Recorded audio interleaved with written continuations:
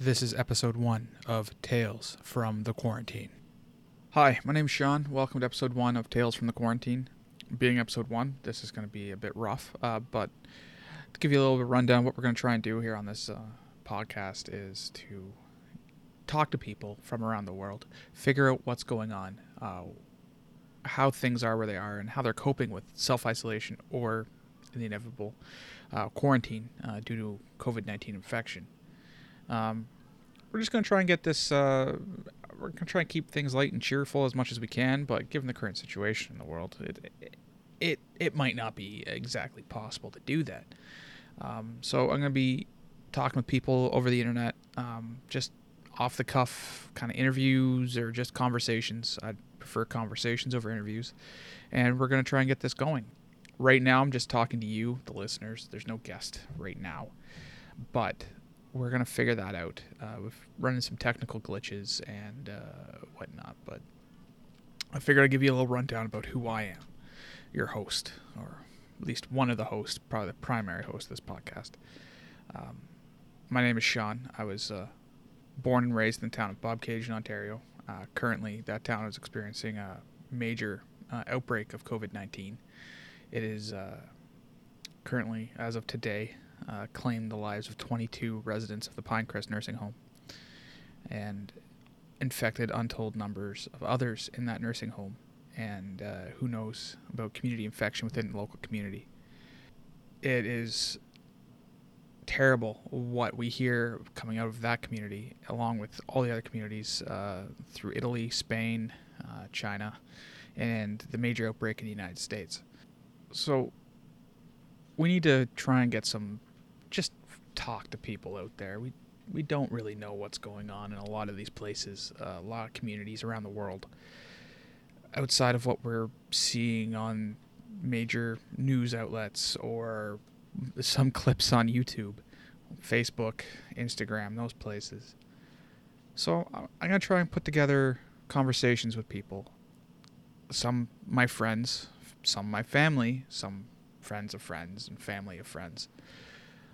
But my hope is to get people from all over the world, strangers who I've never interacted with, and get their stories, their conversations that they're going to have with me and probably some other people that I invite onto this platform, and get them out to you. So, yeah, I'm stuck at home. You're stuck at home. The only time you should be going out is either to your backyard to get some fresh air or to the grocery store to get much needed supplies. And I'm just trying to get, I don't know. It's a weird situation that we haven't been in pretty much 100 years. And it's scary, anxious, and you're allowed to be scared and anxious. Let's not worry about that. That is the least of our concerns right now. The main concern is staying healthy, keeping sane, especially if you're in a house or an apartment or a dormitory by yourself, which I know all too well that can be a little frightening. But it's what we can do. So yeah, my name's Sean. I'll be your host, your guide, I guess, to people's stories. I'll be trying to get as much information out to you as possible. Maybe not information, but I'm going to try and talk with you. We're going to do our best to talk to you. And if you want to talk to me, we can arrange that. You can come onto this podcast.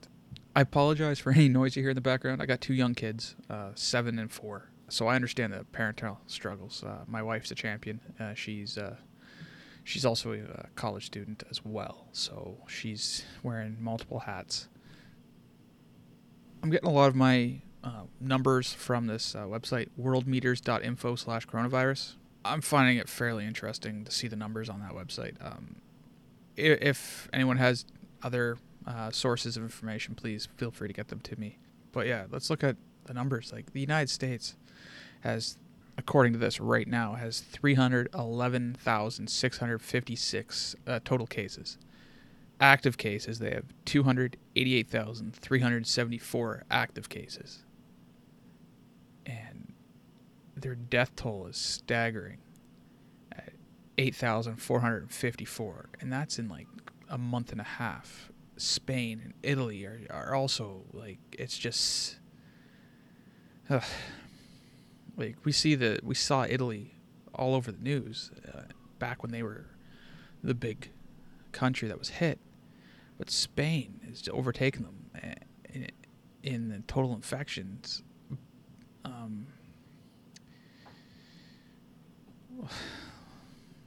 But luckily they're ahead of them in total recovery. But they have 12,000 deaths in Spain. 12,418 actually. In Italy they have 15,362 as of right now at 10:14 in the morning Eastern Standard Time.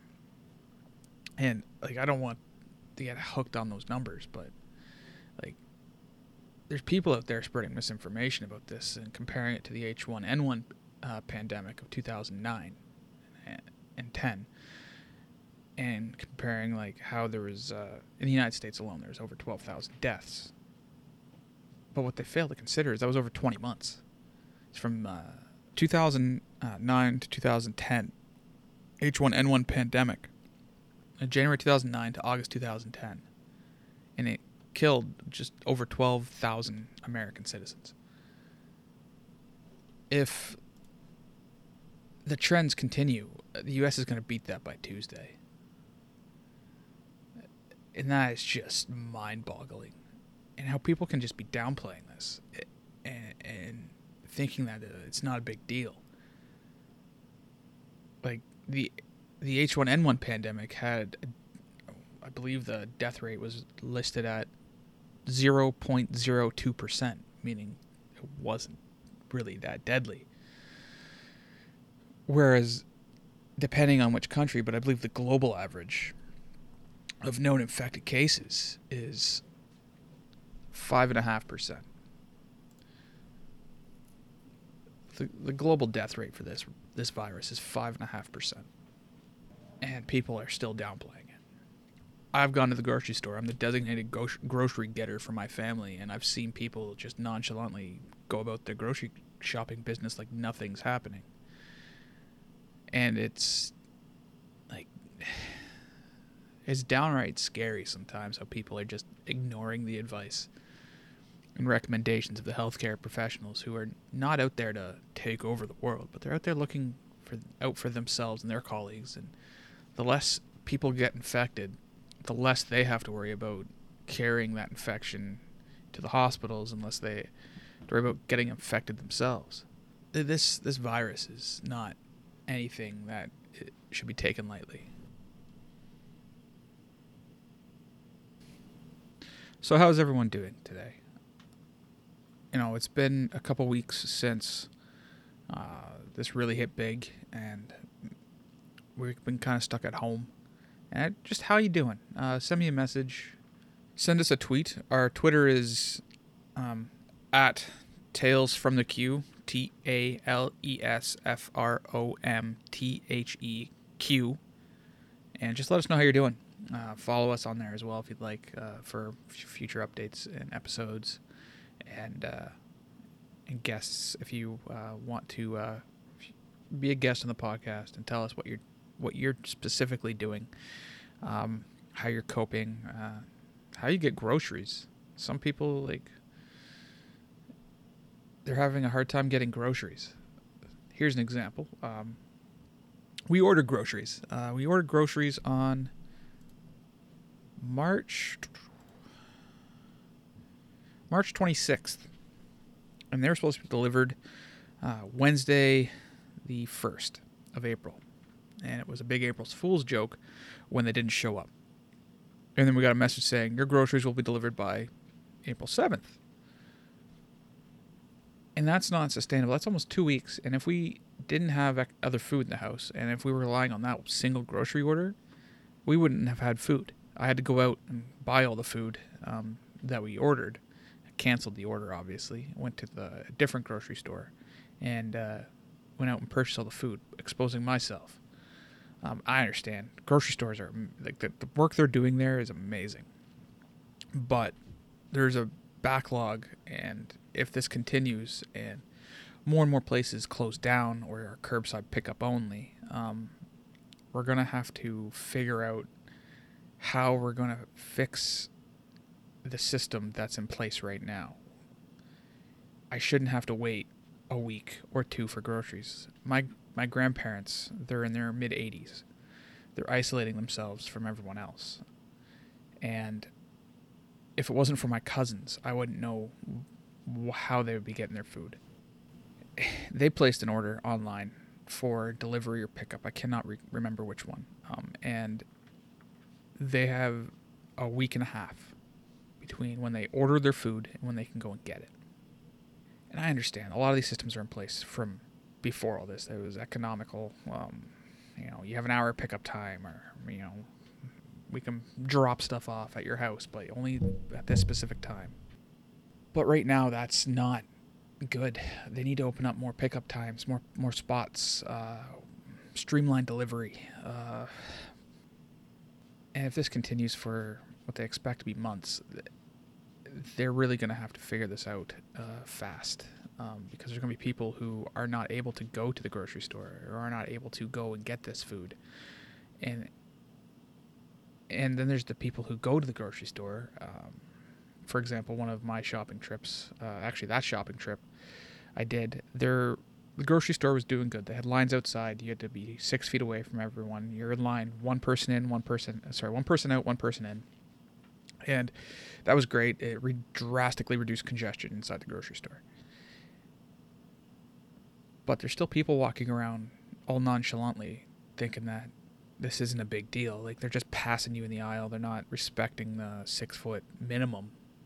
The 6 foot's a minimum. Try and keep more than 6 feet if you can, because, it's a minimum. But these people aren't respecting that, and they're just, like, the number of times someone came up behind me and grabbed something off the shelf right next to me without saying, "Excuse me," from a distance, or waiting. Like, what's so important that you have to grab that can of lima beans? Like, it's a bit ridiculous. Just respect people's personal space. A 6 foot bubble is not much. Don't pass people in the aisle. Wait your turn. Like, I was waiting behind an old lady. She must have been in her late 70s at least. I was keeping at least 3 carts distance behind, because I'm 31. I'm very possible I could be infected right now and not know it. I could be asymptomatic. My family's doing our best to prevent that possibility. So I'm keeping probably a good 8 feet distance between me and this elderly individual. Someone just walks right past me and starts shopping right next to her. She seems startled by it. She wasn't wearing a mask. She wasn't wearing gloves or anything. She was just trying to get her weekly grocery run, because some of these people are on a tight weekly budget as it is. And this person, they didn't care. They didn't seem to care about the social distancing construct that we have in our society right now, and what we're going through as a collective species. This isn't just an American problem. This isn't a Chinese problem. This isn't an Italian problem. This isn't a Spanish problem. It's a global problem. And we need to respect that we are preventing untold carnage because of this virus, but just keep it at minimum 6 feet away from people. And they refuse to do that. And it's just, to be honest, it's kind of disgusting in a way, because that's a minimum that people are asking for. 6 feet. Can you not give these people 6 feet? And then there's the people that are just ignoring.